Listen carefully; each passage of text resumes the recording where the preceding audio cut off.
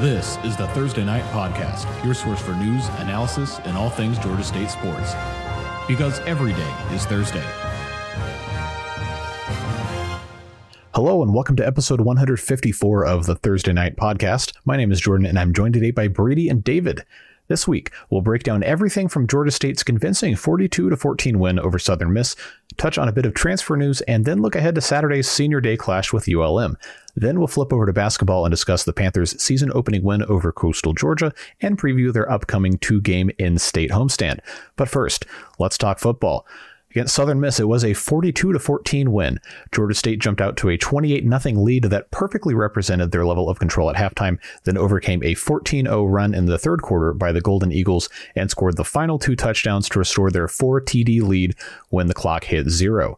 The 202 yards the defense allowed is the new program low in a single game, while the 388 rushing yards and 33 rushing yards allowed are both third in their categories, respectively, in school history. So, gentlemen, thoughts about this game against the Golden Eagles? So, I said it in our chat at one point over the weekend. Probably the best half of football that Georgia State's played under Sean Elliott in the first half. Not really anything more deep you can say about that. Just 28-0 speaks for itself, but it was also the tenor of the two quarters where they showed up from opening kick, and you could tell they wanted to get the ground game going. After going turnover on downs on the first drive, I guess that's maybe a good omen now because it's happened the last two games and they've won both of them handily. But from their second drive, they marched down the field, long drive like we saw in the second half against ODU, got the muffed punt recovery, went up 14-0, and then just piled on from there in the first half. We should just start there where it's just incredible outing for the first 30 minutes. Yeah, it felt like the best first half that Georgia State has had under Coach Sean Elliott. And we confirmed that it wasn't, which I'm honestly... No, it was. Was it? It was. No, I'm saying, I don't know. I don't care what, Oh, I think they also had a plus 28 margin a couple other halves. That one is tops for me. I don't... Okay, that's fair. Because and I'm glad you corrected that, because it felt like... Oh my God. That looked like a, SEC school playing an FCS school. I have never seen a Georgia State team look like that. They did everything that they wanted to do, both sides of the ball. Southern Miss couldn't pass. They couldn't run. Georgia State passed it a little bit. It wasn't a crazy passing day, but they passed it when they wanted to. They ran when they wanted to. Darren right now, when it comes to running the ball, he's their best offense. And then Marcus Carroll was just like, oh, hey, this really deep running back room that we've talked about all year. Surprise. I'm also very good. The special teams were making plays. That's how bad of a beatdown that this half and this game was. Yeah, well, I think that the margin ties the record for a half. I think it was 42-14 against ULM in 2020. But I give the edge to this one because the defense didn't give up any points. So same margin, the defense didn't give up anything. So I still give it to this one, even if you look at it on a technical level. But with that point of order out of the way, yeah, we went in this one right before kick. It's like Quay White's not going to play. Jam Williams has been hurt, not going to play. And then, as it turns out, Tucker was at least a little limited because Marcus got most of the carries at running back, and when the game was in hand, was not in hand, because over the fourth quarter we got debuts from Casey Adams and got a lot of time for Antoine Lane. But before then, Marcus was getting basically every snap at running back, and he put on a show. And I think it's like Coach Elliott was saying back in the spring, and we've kind of thought that it was a deeper running back room than it needed to be because they trusted the top two guys so much. And you saw Marcus get to really put on. And yeah, and the other part of all of this, which is the impressive thing to me, is that I still think Southern Miss is a good team. I think that they're young, and I think that they had been on a high, and maybe Georgia State caught them at the right time where maybe they were a little bit feeling themselves about it. But it's still a good defense. It's a team that's not going to give up 388 yards on the ground to many teams over the next few years. I think Will Hall has got them trending in the right direction. And so it's not like you showed up to a team you were supposed to. You're supposed to do this to, because I was expecting it to be kind of one possession either way. No one really getting out of the 20s, and Georgia State was at 28 before it was even halftime. So obviously a massive shift from what my expectations were, but I think it's even more than the Old Dominion game, the team that we expected to see heading into this year. And it's been on a delayed fuse again like it was last year, but the fact remains that they've kind of reset where they need to, and finishing that off with the upcoming game against ULM where they'd get back to 5-5. And you can't rewrite the past, and you can only worry about the future. And they have gone 4-1 in October and November now, and they are kind of back onto where they need to be. They've got a chance to still go bowling, get bowl eligible, get to 7 wins in the regular season. All of that's on hand. And if they play like they did the last 2 weeks, and especially this last week, there's really no game you wouldn't give them a really good chance of winning. You really wouldn't, and it's nice to see just how cohesive both sides of the ball are playing right now. To your point about Southern Miss being a good team, I tend to agree. I think they are a good team, and I feel like the game situation kind of just did them no favors. You look at the first 4 drives for Georgia State, turnover on downs, an 80-yard touchdown drive that took almost 6 minutes, a 3-and-out punt, and then on that 4th drive, a touchdown drive. Is a pretty quick minute 24, but you went 51 yards. For Southern Miss, you had a punt, 3-and-out. The next drive, 6 plays, a little bit more time, punt. Next drive, 3-and-out. Next drive, 3-and-out. At the end of those drives, and at the end of those first 4 drives for each team, Georgia State got the ball first. It's already 14-0. And then you kind of look at the next section for each team. The next drive for Georgia State, touchdown. 2 minutes, 63-yard drive. It's already 21-0. Okay, Southern Miss comes down. Starts to move the ball a little bit. Still have to punt. Next drive for Georgia State, punt. Next drive for Southern Miss, an interception. They just really never kind of got out of the mud. And when you're down that much, psychologically, it is hard to come back in games. And of course, we've seen it before. College football fans, professional football fans have seen, crazy comebacks all the time. But still, it is hard to, kind of there's no 21-point play in a college football game. There's no, we need these 2-second scores to get back in this game, immediately play. And so it became a very daunting task for them. And, that obviously that trend continued in the second half, of course, but it was a lot easier to see Southern Miss start to, move the ball in the second half, just given what they did, because they are a good team. They definitely are a good team.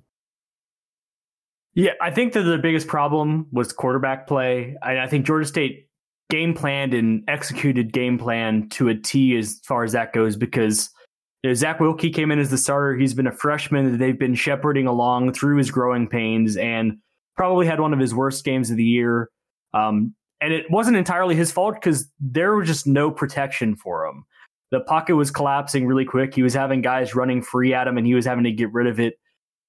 Bad throws, taking sacks, having to scramble out of the pocket and avoid sacks. And it let him get to such a low that they pulled him and brought in Jake Lang, who I believe is a walk-on, as the second string quarterback. He ended up getting hurt at halftime, and they go to the third string in the third quarter. And that actually, I think, worked out for the best for them, because Trey Lowe still wasn't like a huge, massive step up, and he was still having to deal with a lot of the issues that the other 2 quarterbacks were having to, but he had more mobility. And on the touchdown drive to make it 28-7, he was able to escape some pressure a couple of times and get the ball out and extend plays, and they eventually found the end zone. And then at that point, Marcus Carroll, with his lone low point of the game, fumbles it on that next drive. 3rd and long screenplay that's kind of like, just go down. Don't try for extra yards. You're still 20 yards short of the line to gain. But USM gets it, scores a touchdown really quick. And that was the only point where it got a little bit like, oh, you've dominated this game and somehow it's back to a 2-score game. And, I credit them for, I guess they had to go to an injury. It sounded like it was a pinky or something for Lang, but it worked out, because I think that Lowe came in and gave them kind of a boost, and they got that positive momentum for the only time in the game to date. And then Georgia State took that punch, and Darren Ranger got a 60-yard run on the first play of the next drive into the red zone. very quickly, Georgia State finds the end zone, makes it 35-14. And from there, they didn't look back. And so I think the one thing you can point to in this game to where it wasn't like the best game they've ever played is that you had that lapse. You had that moment where Southern Miss got 2 touchdowns real quick and made it kind of a game. But a little bit on a delay, they responded to that and they got the 2 scores to restore it. And I also said this at some point, I think on Saturday itself, is like, this was not the game that I had pegged where you're going to have the walk-ons playing, the second strings playing for the last 12 minutes of the game. But it worked out to be that way. And so a lot of backups got reps. Makili Colasurdo got to show off his legs on a read option play late in the game. And that is a game that Georgia State hasn't had this year. And I think it's what maybe people thought the Charlotte game was going to be, maybe the Army game, if you were particularly low in Army, which I wouldn't have been going into the year. Them being a little bit down has surprised me some. But other than that, you wouldn't have really thought that Georgia State had a shot at a game like that where they could get the starters just 12 minutes off once they cleared maybe the Charlotte game, if you even said that one. And so always a positive when you can get everyone who travels on the field, and they were able to do that and then some, really, on that end of game sequence. Yeah, I wouldn't have pegged this to be one of those games either. And especially the interesting thing to me over the last couple of weeks, they had the 31-17 win against Old Dominion last week. I would call a 14-point win a blowout to, that's lower end blowout range. I feel like Old Dominion and Southern Miss have been some of the better defenses in the Sun Belt. And Georgia State's offense right now is just kind of dropping points. Like it's genuinely crazy. You mentioned they were 4-1 since October. 31 against Army, 41 against Georgia Southern, 17 against App, but 31 against Old Dominion, 42 against Southern Miss. Like the way that the offense is going right now, something must have switched after that Coastal game, because we were talking, especially after that week, about how this team offensively is just not doing what needs to be done to get into that 30 points per game range. And now it's like, outside of App State, nobody is keeping them under 30 points. They're finding ways to get it done in a variety of ways too. I think it started with the offensive line getting sorted, and you had that Army game where you have Luis Cristobal come out at left guard, you move Travis Lever out to right tackle, and that immediately solidified things and made things better. And then you were able to have a really nice day against Georgia Southern. And then you struggled after the first quarter and a half against App, and they kind of keyed in on the run game. But you still had in that game where, at least for one stretch, you were really good in the run. You followed that on with at least a productive-ish game against ODU where you controlled the clock to no end, and capped it off with this one against Southern Miss where you did everything you wanted to. And I think the offensive line has been able to get settled. And a guy like Cristobal, who hasn't played that many games, is even more comfortable a month on now that he's been the left guard as the starter through 5 games now. And we always knew that the running back talent was there, and we always knew Darren was a good runner, but he's got for 100 yards rushing in 3 straight games. Clearly, he has taken an approach of just making his legs an even bigger weapon than they had been before, and it's paying off. And Southern Miss couldn't cope with it. And it was something that I had heard from Southern Miss people before the game when I had done some of my other appearances ahead of Saturday, that they were worried about what a mobile quarterback was going to be able to do. And all game, immediately, it was clear that it was going to be a problem for them. And he took every advantage. Like I mentioned earlier, that 60-yard run, so consequential in the game, because it's really easy, I guess, in the grand scheme of things, to cut it a 4-touchdown lead to a 2-touchdown lead. It's hard to, again, do that twice and then get it back to a tie game. But it starts with putting another stop together and feeling like you can keep adding that momentum going. And right at that moment, when Southern Miss's momentum was at its only high point in the game, he just ran to the left off the snap, and there was just space for days. He gets into the red zone, and that sets off the touchdown that restores everything for Georgia State and just kills off the home crowd, kills off all the good vibes that it took Southern Miss just a minute of game action to get to. And I don't know that he's going to keep the 100 streak going every game. I mean, if he does, I think he's got a chance at 1,000 rushing yards, which is hilarious. He has passed Tucker Gregg for leading rusher on the team. And Marcus Carroll also passed Jam Williams for third on the team in rushing yards with his 163 in this game.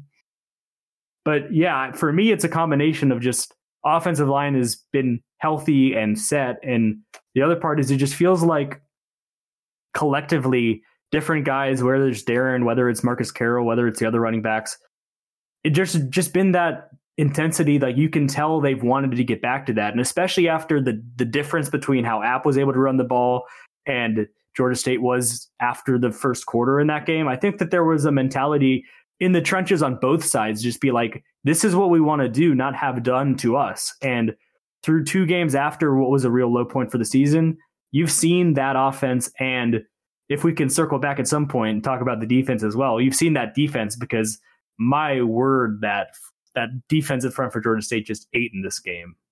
And they've eaten in the last 2 games. It really doesn't make sense to me, because I was getting ready to write the obituaries about the defensive line. Like, statistically speaking, it didn't make sense that they break the sack record 2 years running. Okay, I understand that.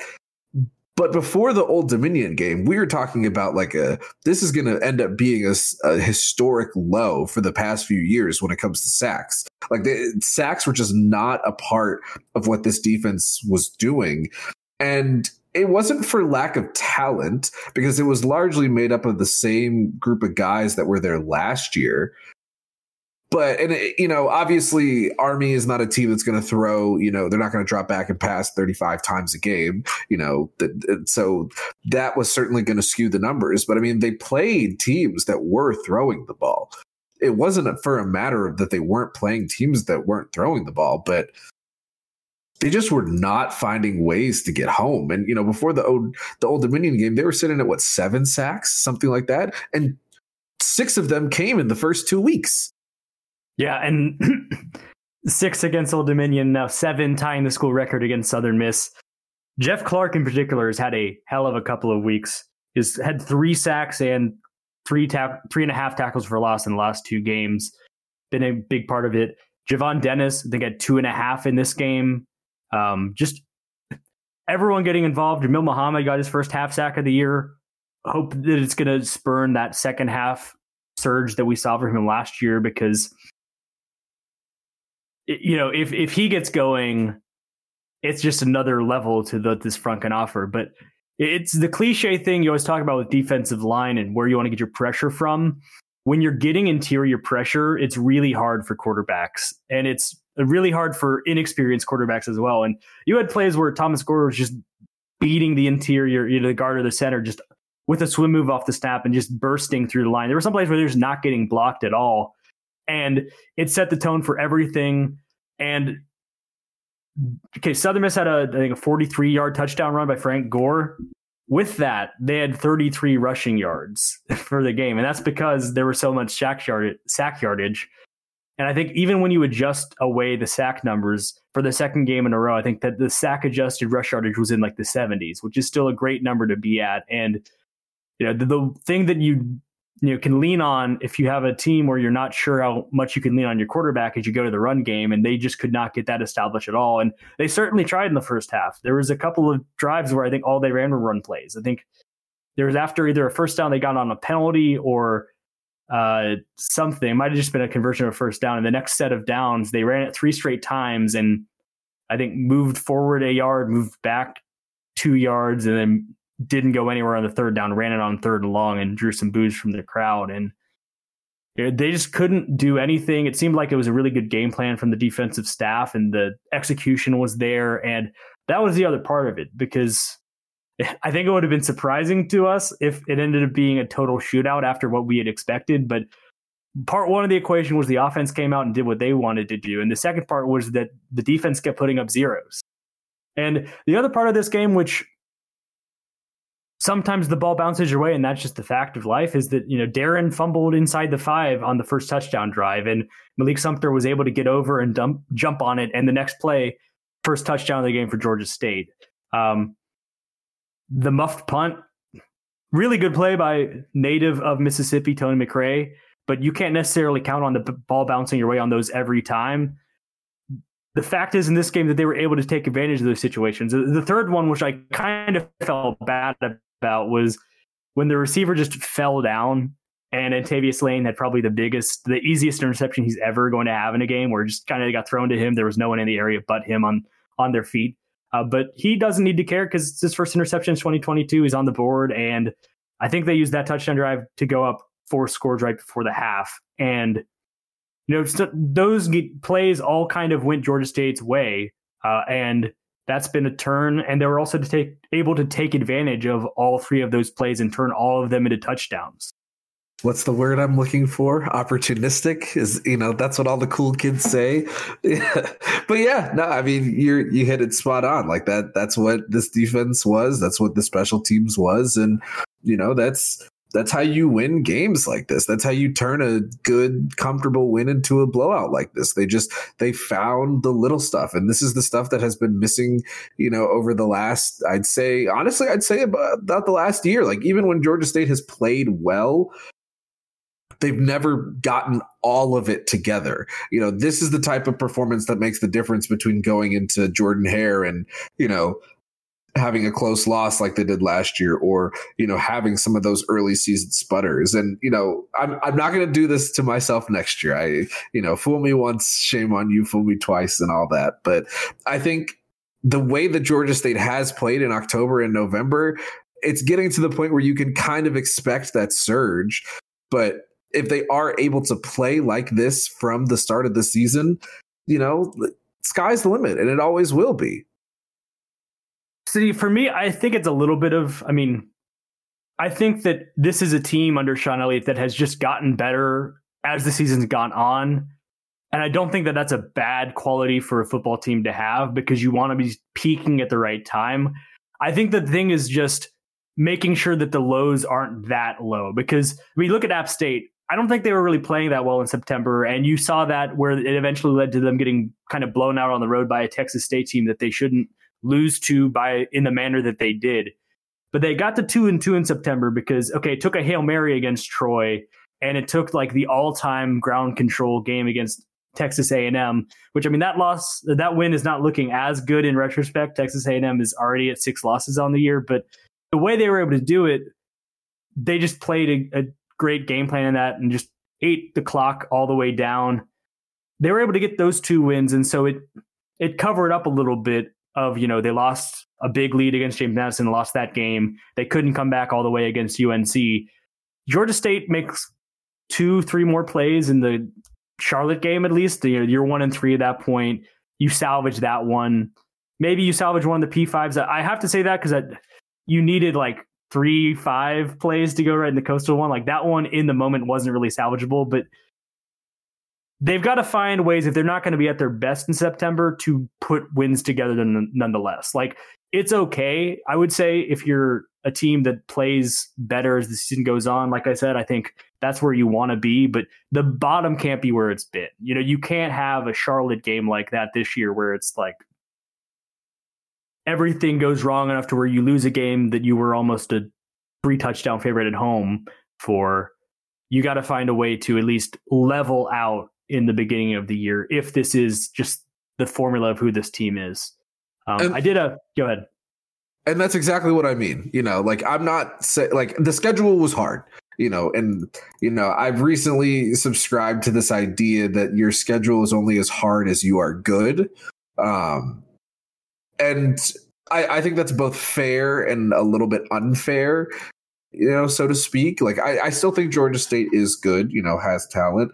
But I also know that, some of the teams that they're playing, these are teams that have good postseason goals. That, like, South Carolina is already at 6 wins. Their only 3 losses are to SEC teams. And, 2 of those were ranked. One's Georgia and one's Mizzou.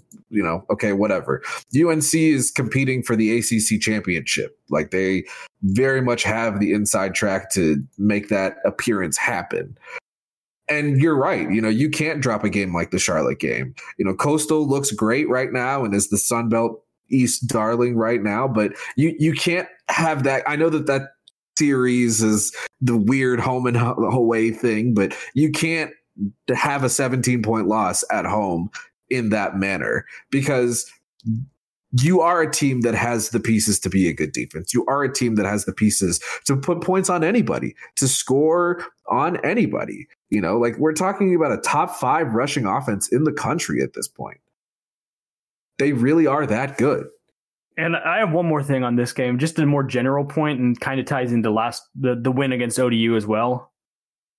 Georgia State has not made good first impressions in the Sun Belt with teams. And what I mean by that is, in the previous times that they've played a team as for the first time, and this counts South Alabama when they played as in year 1 is the first time they met, but they played, I think, every season, maybe bar the 2012 season before they were Sun Belt members. So I'm counting it in the tally.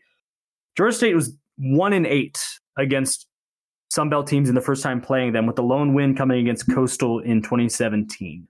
The average margin of loss in that is 22.3 for points for Georgia State to 37.8 for the opponent. Against ODU, who they played back when Georgia State was in the Colonial, but I'm counting as a new, like a reintroduction. They won that game by 14. Southern Miss, a team they've never played before, who probably isn't that familiar with Georgia State, they won by 28. And the thing is that Southern Miss fans now think of Georgia State as that team who just went on the road to Hattiesburg and smacked them. And Georgia State doesn't have teams that have a thought of love like that. Like, Georgia State hasn't earned that type of a thought from fan bases like, oh, that's who that Georgia State team is, because so many of them first memories of Georgia State in the first game or going into the second and third and down the line games is not what that was. It was, obviously it was a different Georgia State team. They were transitioning from FCS to FBS and doing it with an undermanned roster at that. But Georgia State's at that point where they're able to start setting that expectation with new fan bases. And so far they're 2-0 in those games. And they've got 2 more on the schedule against James Madison and Marshall. I agree with the points, and I hear you. And it was, a well-articulated point. I feel like there's a couple of teams that might not necessarily love to see Georgia State on the schedule. And one of them is Georgia Southern, which already happened. The other is next week's opponent in the ULM Warhawks. You aren't wrong, except I would mention that the first times that they played, ULM beat Georgia State by 28. And we don't need to talk about what happened the first time they played Georgia Southern, but that is the first thing that they thought of them. In years since, Georgia Southern fans have either had to adapt their expectations or haven't changed them and are surprised every year when Georgia State manages to win yet again.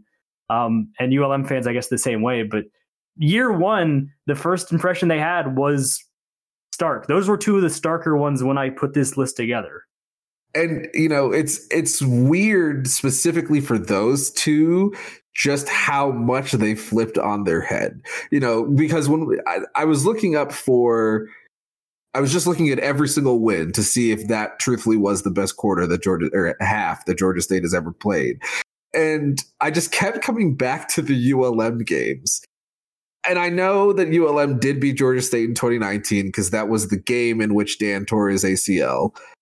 But like, Georgia State was cruising before that happened.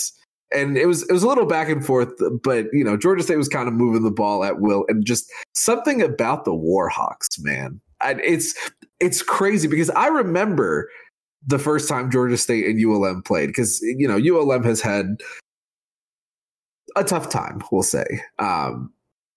But those first couple of times ULM got to Georgia State, fairly easily. And since then, this series of games has just been flipped on its head in Georgia State's favor. Yeah, definitely they've been able to do that as time has gone on. They're riding some win streaks against a couple of teams that had Georgia State's number absolutely in the early years. But this is a chance where I don't know when they're going to play Southern Miss next on the football schedule. Going to be a couple years down the line, just depending on how that rotation works out. It's going to be in Atlanta, and the only memory they're going to have to go on as far as Southern Miss playing them is going to be that Georgia State beat them down in their own place. ODU, when they play in Norfolk next year, the memory they're going to have is, wow, they were just better than us on that day. And it's a different place for Georgia State because they've had to recoup their image rather than getting to set that from the start. And I guess that was what you were hoping for when you're having new teams come into the conference, is that you were in a better place than when you entered, and that maybe if they had any thought of Georgia State before they had played them, you were going to be in a better place to show that better impression off. And they've been able to do that through the last 2 weeks when they've played for the first time in a while, or for the first time ever, two of the new teams, two more to come on the season. All right. And as we mentioned before, there is a little bit of transfer news for the football program. Nose guard Akeem Smith has entered the transfer portal. He had 48 tackles, 6.5 tackles for loss, and 2 sacks over his time in Atlanta, and had appeared in the first 8 games this season before announcing his intention to enter the portal on Monday. Yeah, I mean, this was a little bit surprising. Wasn't necessarily expecting this. He's been a good reserve for Georgia State. I think the issue probably for him is that Thomas Gore is an exceptionally good nose guard and is not giving up that starting spot anymore. And he's plenty good enough to get a look at another school that's going to offer him a starting role probably. And so, best of luck to him to that. I think having a guy like that as your backup, taking up maybe 20, 30 snaps in the game, says a lot about the guy in front of him, and also just the depth that they've been able to bring. But he's been a good, reliable piece. And I think that, it's not necessarily putting Georgia State in such a weak spot because they do have such a strong starter. And Fuchs Lewis, freshman, has been playing a lot recently. He played on this last game when Akeem Smith didn't travel to Hattiesburg, but definitely interested to see where he lands. I'm sure he's going to land somewhere in the FBS ranks as a grad transfer, and best of luck to him wherever he does go. One more item for football this week. We have game 1 of a marathon Saturday for the Panthers, kicking off at 1 p.m. Eastern at Center Parc Stadium when Louisiana Monroe comes to town. Warhawks will come to Center Parc Stadium at 3-6 on the season, needing to win out the rest of their remaining games to get to 6 wins and bowl eligibility. Terry Bowden is in his second year in charge in Monroe and holds a 7-14 record. He's got 182 career wins, going back to his previous stops as head coach at 5 other schools, including Auburn in the mid-90s. The Panthers have won the last 2 in the series and hold a 4-3 all-time record against ULM. So, gentlemen, thoughts on the Warhawks? Like we just were talking about, it basically just needs to be exactly what it's been the last few years. For whatever reason, the Warhawks have been the unfortunate benefactor of Georgia State setting their season high in rushing the last couple of years. Do I think that is going to happen on Saturday? I don't think so. But if Georgia State is running the ball as they have the last 2 games, it's going to be another very good coasty win for them, I imagine. ULM is not necessarily a team that's going to strike fear in defenses. They're averaging about 24 a game, 23.4 points a game. Not the best, but they're coming off of a win at least in which they actually did eclipse the 30-point mark. But the defense, too often are they giving up more than 40 points, and yes, they've got Texas on their schedule. Yes, they've got Alabama on their schedule, but, I'm talking Sun Belt opponents, 45 against Arkansas State, 41 against South Alabama. Army is practically a Sun Belt opponent this year because they played 4 Sun Belt teams, but 48 against Army. Troy this weekend. Yeah. And yes, that's right. So, if Georgia State is able to run the ball like they have been, I just don't see this being a ULM offense that's going to keep pace, and it should end up looking a little bit like it did last week. Yeah, I think this is just another test where it's like, if you do what you're supposed to and don't mess around, like it should be a game that you win comfortably. But we were saying a lot of the same things when they headed into the Charlotte game. Obviously, that didn't turn out the way it needed to. And I think the difference is the team is just in such a different positive headspace versus where they were coming off of 2 tough losses. I think they were caught in between in that game of like, we think we're better than this, and also we think we're better than this team coming in, so let's just go out there, get a win, move on. And that isn't what happened. They're coming off 2 wins in this case, and so there's a chance of maybe being too high, but you'd rather be in that space and just have it be about coaches making sure their heads are focused and make sure they're ready with the task at hand, because the team is playing as good as they have all year. And if they can just do some semblance of that again this Saturday, it's a team that they should be able to do more of the same against. It's just the should is just the big word that cries out for just like, all right, but like just go do it. Like don't go into the game expecting that you're going to. You've got to go and handle everything. ULM, not the worst Sunbelt rushing defense, but I think 180 something like that yards a game allowed, third or fourth in the tally, and they actually had a good game against Louisiana at home. They shut down that rushing game, and they got a shock upset at the time. I think kind of the first, like, okay, Louisiana really did take a step back this year type of games. The thing with ULM is there's some weird voodoo magic they've had under Terry Bowden at home where they win a lot of games at home. They've done it the last 2 years. And even they play close games when they lose. They took Coastal to a 28-21 game this year before they couldn't close it out. They play slightly less competitively on the road. And this is obviously in Atlanta, so it feels like you're missing that Monroe magic that they've had at home the last couple of seasons.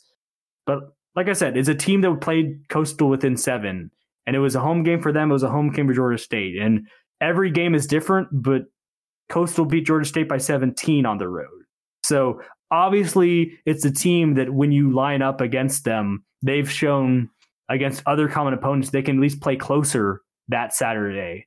So it's definitely not something you can go and expect and you're just going to roll over, that they're going to roll over and that you can just win it handily. But you like where the team is at, and you like the chances to where if they can just get a lead in this game, they'd be in a good spot, because we've seen how they've been able to manage the clock the last couple of weeks when they've got a lead. And, you know, that'd be the strategy again. And not just because there's a basketball game at 7 and we want a nice tight 2-hour, 30-minute football game to end quickly so we can get step 1 over with on Saturday.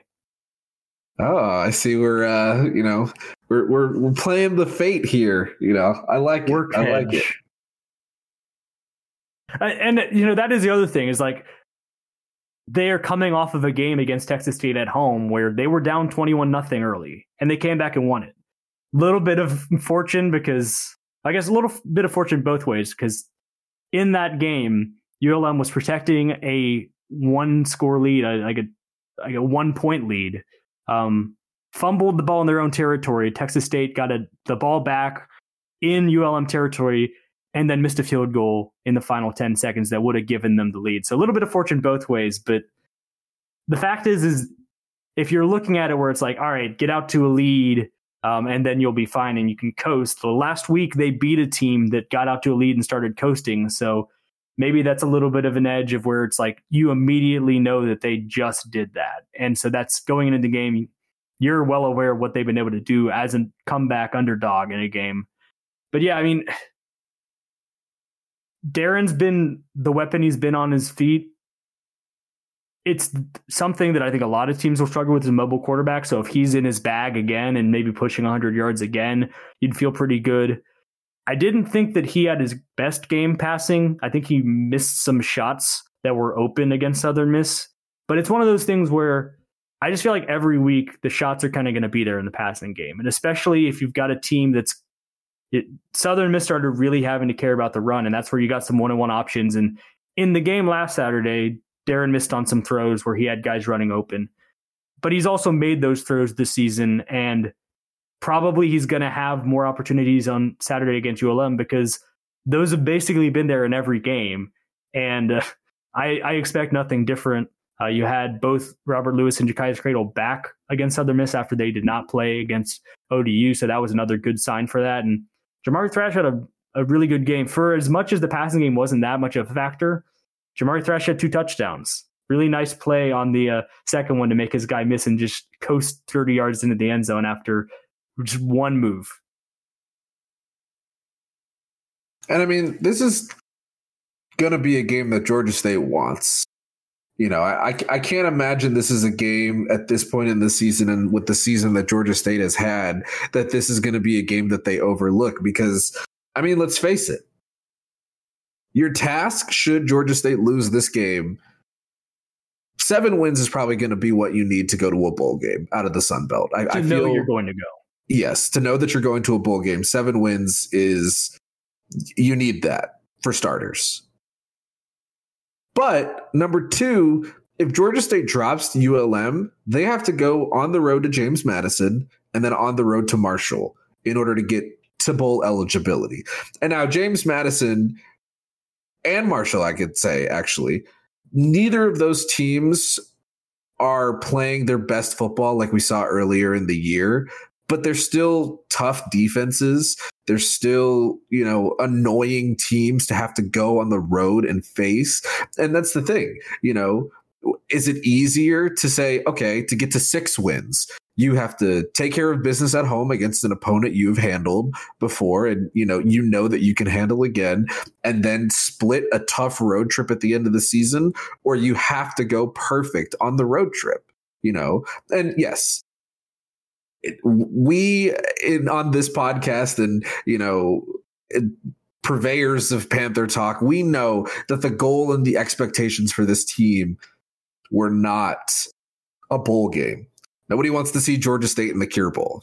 Although if it's against Western Kentucky, it's going to be really fun this year. Nobody wants to see Georgia State in that bowl game. But if you also look at where they are in the standings. Win against ULM, and you're at 4 wins. You're keeping pace. You might not have the tiebreakers that you need, and that's kind of irrelevant. But at least for the fact that where this season started, they were 0-4.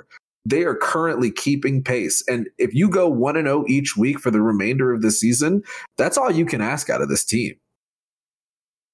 Yeah, and the only team left standing in the East race other than Coastal, who would have to lose out and Georgia State would have to win out. Coastal has 2 conference games left against Southern Miss and James Madison. Georgia State obviously has 3 left, so you're at a disadvantage there because you have to win 3 conference games. They play UVA in the middle of those. But you're the last team standing, and I don't think anyone would have made that bet even a month ago. Georgia State is going to be the second team left who could have a chance at winning the Sun Belt East. Now, granted, James Madison is still in there as well. They just can't go to the championship game. Little different. There's year 1 transition, all that, but they're still involved, but they couldn't be the representative from the East. They are also with 2 losses at this point. Yeah, I think you're right. There's just not really room for any kind of error here because it's going to make your task to even get to 6-6, which doesn't guarantee you anything, pretty hard. You'd like to go into this final 2-game road trip where if you're looking to at least get to 6 wins, you just need to split the road trip. If it turns into you lose to ULM, it's going to feel like it's undone a lot of the goodwill, the good vibes from the last 2 games, and you got 2 tough road trips coming up. If you win, even on 3 in a row, you're still feeling good. And if you get a split, you at least have some agency in getting to a bowl game. And if you win and then you can win 2 more, you have a lot of agency in getting to a bowl game, and you have a winning season confirmed. No matter if you get to a bowl game, if you lose a bowl game, whatever, you'd be at 7-5, and you'd be at 6-2 in conference. For all that there was that went wrong, that would be another triumph for where you started. You want to get to where you're not digging yourself into a hole, starting out 0-4 or 1-4 like the last 2 years, but there's still a chance to salvage something from the season. And basically any path to salvaging what you want starts with a win this Saturday. And that's just how it is. And, we might be getting on here next week talking about a surprise loss, and it'll just there's nothing we can say at this point to preempt that. It's like, if it happens, we'll have been a little unprepared because we think the team's better than that and they've been playing better, and they can't have that happen. But, that's just, it's an outcome that could certainly happen. It's one that they can't really account for. They've kind of got to just take care of their business. And especially after the Charlotte game, I am not saying that I am on edge. That is not what I'm going to sit here and say. But, it's college football. That's just that stuff happens. And that ultimately, at the end of the day, is the coaching staff's got to see where their guys are at, make sure they're locked in, because if they come out with energy early in this one, even in spite of the Warhawks comeback against Texas State last week, I think if they jump out to a lead here, they'll feel pretty good. But make no mistake, like Jordan said in the intro, ULM needs every game they have left on the schedule to get to 6 wins. And so they still got something to play for. If that comeback doesn't happen last week and ULM loses to Texas State and they're coming into this game at 2-7, maybe you're looking at a team that's a little unmotivated, not 100%, getting off the plane in Atlanta ready to scrap, but they're definitely going to be game for this one. You're just going to have to be more game for it. And you have every reason to be. So that's kind of where it's at. Okay, let's go ahead and move on to basketball. First up, we got to talk about this 76-59 win over Coastal Georgia on Monday to open the regular season. It was a 38% shooting night by the Panthers, which meant they could never quite pull away from their opening night foe, but they slowly built on an 8-point halftime lead and made it comfortable enough with a 17-point final margin of victory. Jaheim Hudson came off the bench to lead all scorers with 16 points and 10 rebounds. So, Brady and I were there at the Convocation Center on Monday night to cover the game. Brady, why don't you let us know what your thoughts were on this game? Well, David can talk about it too because he saw it. This one we don't have to do. That's like right. Telephone. It was broadcast. It was actually on ESPN Plus. All right. Well, then both of you go right ahead. Yeah, I guess we'll keep tradition going because David made the first comment last week, even though he didn't watch the game. So I'll let him take the floor first again. We'll keep it going. Oh, man, I have nothing but great things to say about the Convocation Center. First of all, when the broadcast started, there was just a very normal shot. I think it was live. I don't think it was just B-roll from pregame warmups, but just watching Georgia State warm up and you could kind of see like the fuzzy seats in the background. I had to remind myself that this wasn't like an NCAA tournament game, just because the atmosphere looked completely different than anything I've ever seen watching Georgia State. And, it looked incredible. Like it looked really good on TV, the designs of the floor. It felt right. I could probably sit here and spend another 30 minutes on that part of it, but you probably want to hear my thoughts on the actual game itself. I'll be honest. I was a little worried about the offense.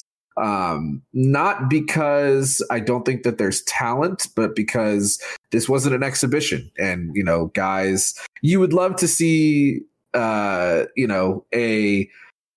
120-point performance out of them. They definitely scrapped for those 76 points, I think. But you definitely could see that the talent was just superior for Georgia State. And the shots will fall. I am not worried about the shots falling because you could definitely see that the gears were turning for a lot of players who have never been put in this situation and who just have not played in a while. You got to keep in mind, like Coastal Georgia, this was their fourth game of the season, I believe. They have played competitive basketball so far this season. We're not talking about an NCAA tournament type competitive basketball, but they have played basketball that counted and mattered. And Georgia State has not done that. So, I think defensively, I liked what I saw in the first half, kind of went away in the second half, but they found their offense. They were spreading it out. They found exactly what they needed out of guys. Brendan Tucker, I think he had all 11 of his points in the second half. He's one of the guys who just kind of took off in the second half. And that is what I wanted to see more so than anything else. Yeah, I think it's fair to say that the offense is probably going to be the lagging unit. I don't know how long it'll lag or how low it'll lag. I just think that you're seeing that shots that should be falling aren't. And I'm really not long-term worried about that because all of Brendan Tucker, DeJuan Odom, Jermaine Mann in their previous spots were above 50 on, shots inside the arc. DeJuan Odom, something like 59% on twos last year. He can make layups. He can make those contested shots. He can drive and get what he wants to. The feel's not there. Maybe it's the new arena. Maybe there's just some tentativeness and just guys deciding what the right shot is. And on Monday, part of it was also not so much with layups, but just with general shot selection. There was some forcing going on. Coastal Georgia was going with the zone for most, if not all, of the game. And the thing you don't want to do against the zone is just take the first look you can get where there's not a guy in your face. And there were a couple of times where guys are noticing they had a little bit of space and they put it up and it wasn't maybe the best shot. And when they were running their offensive sets, they were getting some good looks. And as the game went on, they were having moments where even off of misses, they were starting to stack some second looks and getting good shots off of that. And the one I remember distinctly at this point is in the second half, there was one point where Dwan Odom drove into the lane and got his shot blocked. The ball bounced out past the 3-point line, and he went back and chased it, beat the defender to it, threw it back to a wide open Brendan Tucker, and he hit a 3. And I like that stuff. And I like that energy figures to translate more as the season continues to go on, where there are guys laying out for rebounds. There's guys on offense and on defense trying to make that extra play. And in that instance, they got a nice open 3 out of it and made the shot. And you're seeing a lot of that. I think there's going to just be a little more time to gel, because it just seems like sometimes it's communication, sometimes it's making the wrong choice on a fast break, or sometimes two guys going for a ball, get in each other's way a little bit. But certainly growing pains, especially on the offensive end. And even the second half, there were some moments where like some back cuts that Coastal Georgia was using led them some wide open baskets where just there was a miscommunication between two guys at defense. And that stuff is going to happen when you're playing live basketball for the second time against another team and the first time in a competitive game. But, it's going to be a test through non-conference, because there really isn't a soft spot. The softest spot is the, quote unquote worst teams you play after this in non-conference. It's all in a multi-team event that's 3 games in 3 days. So that adds its own element of difficulty to it. But you do see the talent, like you said. I think that you can see what the guards on this team are capable of. They're just not firing on all cylinders yet, and it's leading to lower shooting percentages, and that is leading to them not pulling away from either of the teams they've played so far. And, I don't know what the identity of this Coach Hayes-led team is going to be, just because I feel like we have to get away from, what the identity of this program has been. A new coach always has the opportunity to bring their own identity. And, the introductory press conferences are always nice, but the game film speaks for itself. If this is just a scrappy, annoying, clawed out Georgia State team, they are the Panthers, so it works. But, I think you're right. Some of the shots, they are going to start to fall, but until they do, they might just have to be, just keep themselves in it until, and let the good, positive late game situations dictate their success rate. And do things like have Big Ed block some shots. He had 3 blocks. Jaheim also had 3 blocks. Jaheim seems like just the set 6th man, and I actually really liked the role. I think he came on and brought a nice energy to the second unit. And Edward Namoko is a freshman. You saw some of the freshman tendencies. He picked up some fouls going for some blocks where just he got a little bit too close to the guy, connected with him instead of the ball. But you liked what he brought, and you liked what Jaheim brought off the bench. And they're offering different things. I think you're asking a guy who's playing his first college ball to kind of be your enforcer down low. And Jaheim kind of been a little bit of, help side defense, getting some blocks, active hands defensively, but also taking threes on offense and taking some jumpers. And it's not all about just a traditional post game for him, but I don't know that he's going to lead the team in points every game, but it was certainly, especially on a night where the guards all had inefficient shooting nights, it was nice to see that there was someone able to take that position. And it's a guy that we saw some flashes from last year when he was a freshman, and you can see again that he's probably taken a step this year. And I'm interested to see how that shakes out, because those two guys are going to be sharing some minutes, sharing maybe a few times on the court, but not very much, because it seems like it's going to be a lot of 4 guards, 1 big rotations. And they're going to offer different things when they're on the court, but each of them are offering something this team needs. And I'm interested to see just how that continues to develop. I think my early thought is that Namoko has got a nice chance of being just the guy they rely on as their big. And it's a big shoes for a guy to fill as a true freshman, but he looks pretty ready for it. I mean, you're going to take lumps, and there's going to be nights where he's probably going to get in foul trouble, but there was a lot that I liked from what he was able to do. And he's going to get a big test this Saturday against an ACC team, and there's more on the docket through non-conference. and he's just going to be doing it all on his feet, a little bit like Jalen and Joe did when they were freshmen in Rob Lanier's first year here. But that was the thing that jumped out to me as far as individual players in the game on Monday, was what he brought as far as just an energy. And it was something that Coach Hayes talked about post-game also. You could see it, right away. You definitely could see that was a guy just going, playing basketball.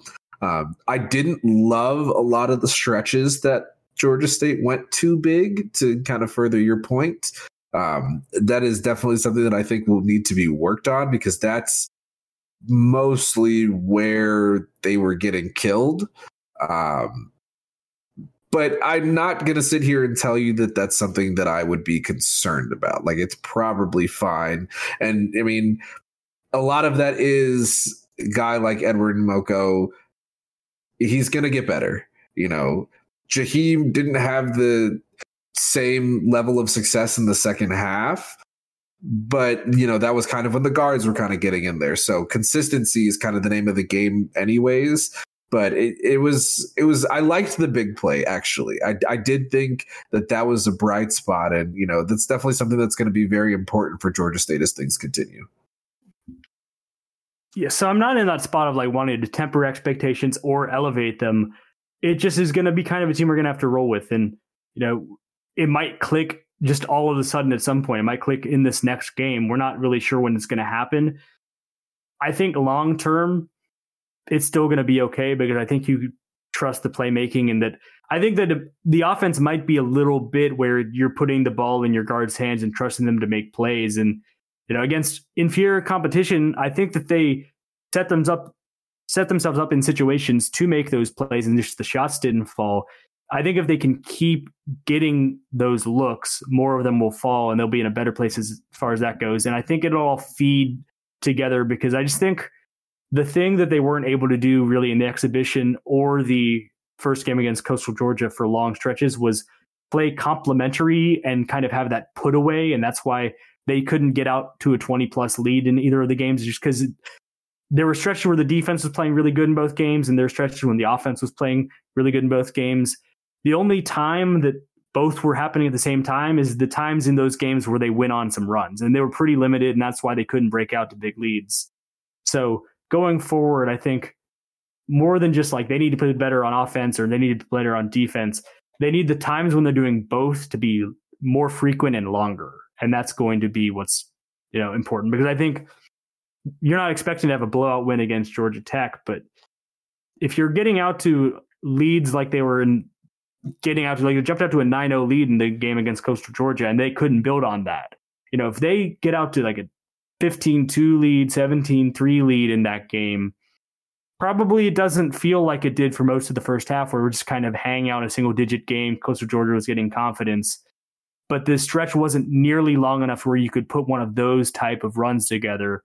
When they're able to do that, it'll feel like the team is starting to click into place. Until then, that's going to be the concern, is that they're just not playing consistently enough to put games away. And as you know, 10-0 runs can happen like that in basketball. So it's important that you've got that ability to put some distance between you and your opponent, because it's pretty easy to make a comfortable lead disappear.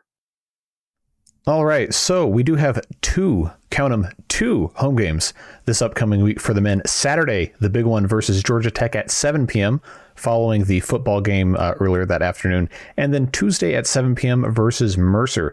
So two big games against good in-state teams. Very, very interested to see how those pan out. What are our thoughts? Yeah, in saying that all I just did about might not click, inconsistency, whatever, I'm wondering how much of just the occasion of this game, positive or negative, what it's going to do, because there's a chance that they don't actually fix anything going into this game, but they play better because, they're playing Georgia Tech. Presumably, I think the last I saw, there's 150 lower level tickets available, and that was like a day or two ago. So that number might be lower. It is lower. My dad called to buy a couple tickets for some people they're bringing to the game, and when he called earlier today, I think they had less than 20 left in the lower bowl. There you go. Yeah. So assuming everyone's going to be using those tickets, lower bowl is going to be full, to say nothing what happens in the upper deck. There's going to be a lot of energy And sometimes that can be a detractor and sometimes that can be a positive. And we'll see where that takes the game. I don't know that playing it with a little bit of that energy would be a bad thing, because I think you want to come out and jump on the ACC team in your own house and kind of get the crowd behind you. But I don't know that I'm going to have any different takeaway. Like if they come out and drop 80 on Georgia Tech and, shoot 50% from three, I might chalk up a good bit of it to just the occasion and that they were feeling themselves. And it might not mean anything different longer term. It might still be kind of a journey, but this is an opportunity where, you're not playing just anyone. You're playing Georgia Tech, and it's a series now that will be the third of the final game. Didn't sound like when Pastner talked about it last year that there was really a chance of it renewing. It was just kind of something they put together because of the COVID, and they wanted to have close games. And this might be your chance to win this series 2-1 and not play Georgia Tech again, by their own accord. Might play again like Georgia played Georgia State in the tournament in some Caribbean island somewhere, and have a chance to be 2-1 and take that home and cement what you think is the truth about you being the best basketball team in the state. A lot of that could be at play and be a positive with the energy. And so I don't know at what point I'm going to allow myself to have any kind of like definitive thoughts on this team. It probably won't be after this game, even if they win, but I'm leaving open the chance that they go out and put together a electric performance in this game because of what the situation is. Yeah, I agree with you. I don't know how much this game will really tell me about where this team is. I think when they played a couple of years ago and Georgia State beat Tech, or last year when it was really close, those were kind of set in stone teams. Yes, there were some new pieces, but it really was a situation where guys knew how they played basketball at Georgia State, and this isn't that same situation. And yeah, it'd be really nice to get a surprise win and calm down all of our fears, hopes, whatever. It would be nice if they answered some questions that we may or may not have for Georgia State this year. But I also just know, just given how these kind of games work, it might not tell us anything. Georgia Tech might just be a better team on a good day, and that's okay. Like, there's nothing wrong with Georgia State kind of going up against that, and I think Mercer has been kind of a weird opponent for Georgia State in the last couple of years. They've gotten Georgia State more than Georgia State's gotten Mercer, but I think that would tell us a little bit more than the Georgia Tech game might tell us. Yeah, it's been a good team under Greg Gary. Obviously, last year, Georgia State almost mounted to come back in Macon, but it was final score that maybe wasn't even as close as the second half played out. It just Georgia State made a run late. Mercer made a couple of those don't-do's mistakes late in games when you have a lead. But the door was closed enough that Georgia State couldn't come all the way back. They lost some players from that team, ironically, to conference mate Southern Miss. Felipe Haase and Neftali Alvarez are both on the Golden Eagles now. And Haase is a South Carolina transfer. Don't get many bigs at this level that can make threes like he can. So certainly that's a loss for them. I haven't done a full deep dive on their roster, who they got to replace them. But Coach Lanier was always really complimentary of the offense that they ran. And so I think they're going to be a good team coming in. And yeah, I mean, you don't look at it as either of them as like a certain win, but if you're looking at them and ranking the wins, certainly Mercer is probably a more reasonable win to project, just based on they're not in the ACC with ACC money, scholarships, all that Georgia Tech has. You certainly don't want to go winless because you want to get your first D1 win of the year. And if you can't get it against Georgia Tech, it would still feel good to get to 2-1 against Mercer. Another game where it's just going to be, it's hard to get too deep into either of these games because it's kind of the same thing, because it's like, we just want to see how different they look versus the last game. And that's going to be the case for Georgia Tech, and then see how they recover and do it against Mercer on Tuesday. So one last item of news to discuss before we get you guys out of here this week, and that is that the MAC, the Mid-American Conference, and the Sun Belt have signed an agreement to do exchanges of basketball games between the two conferences starting, I believe, is it next season? Next season. Yeah. So what are your thoughts about that? Yeah, so Jeff Goodman of Stadium put this out. It's an agreement to have the MAC and the Sun Belt have teams pair up and play 2 games, 1 home, 1 away every year. One would be about the first weekend of the college basketball season. The other one would be in mid-February. And the idea here, as I understand it, is that the Sun Belt coaches have been asking the conference for some help in doing some out-of-conference scheduling that wasn't going to involve non-Division I home games, because the conference really wants them to get away from using those as many as they can. They want them to have less non-D1 games on the schedule. And so it's an opportunity where teams can look at it and go, we know we're playing this game at home in November. We don't need to schedule whoever we would be scheduling otherwise. I mean, I think they're going to do a job kind of like how the ACC Big Ten Challenge is usually seeded to a degree, where you have like the better teams in each of the conferences face off. And I think you're going to see that. And so assuming Georgia State is perceived as one of the better teams, I think they'll be the beneficiary, because aside from just playing a D1 team versus a non-D1 team, the difference between playing Coastal Georgia and like Central Michigan probably isn't that great for Georgia State. If anything, the one that doesn't count against your net rating in the non-D1 is probably better. But if Georgia State's getting a nice road game to Buffalo, Toledo, Kent State, those are all good teams to put yourself up against in the early season. And so I'm saying this from like the spoil. Georgia State's been a good Sun Belt team, so I expect them to get the benefit of the doubt in this. We'll see how it shakes out when the teams actually get announced year by year, but it should be a nice chance specifically for Georgia State and some of the other teams at the top to get a nice early season test. And then mixed in conference play in the middle of February, by the way, either a home game or a road game, you're going to play them again. As far as I read it, it's going to be the same team twice. I kind of hope that's not the case. I hope I'm wrong, and we can issue a correction. It's like, it's 2 different teams, just because I don't really like the home and home nature of it, but it would still be good. If it's a good team you're playing twice on the schedule in addition to your conference schedule, I think that can be a good thing. And I think for some of the teams that they might be playing the lower teams in the MAC, I think those are the teams historically in the Sun Belt that have been struggling to get those scheduled games. So I think everyone comes out okay in this, because either you're getting a good quality matchup or you're one of the teams that hasn't been getting home games as easily, and this is a bankable one that you can put in the schedule. This just reminds me of those pods from a few years ago. An interesting idea at the time, but this is a much better implementation of that.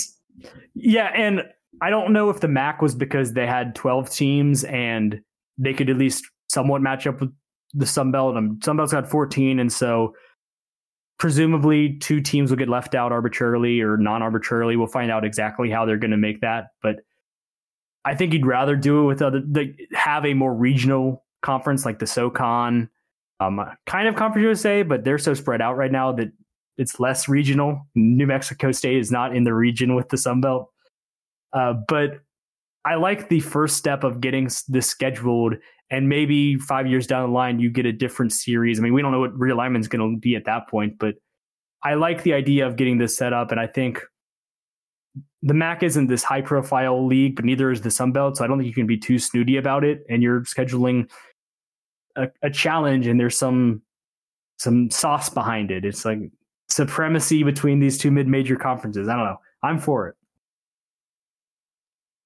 Yeah, I think anything you can do to raise the overall profile of the Sun Belt Conference from a perspective of scheduling teams is a good thing, because I know a lot of us have been advocating for years for a multi-bid Sun Belt in the NCAA tournament, and you're not going to get there if you're playing D2 and D3 teams in the regular season.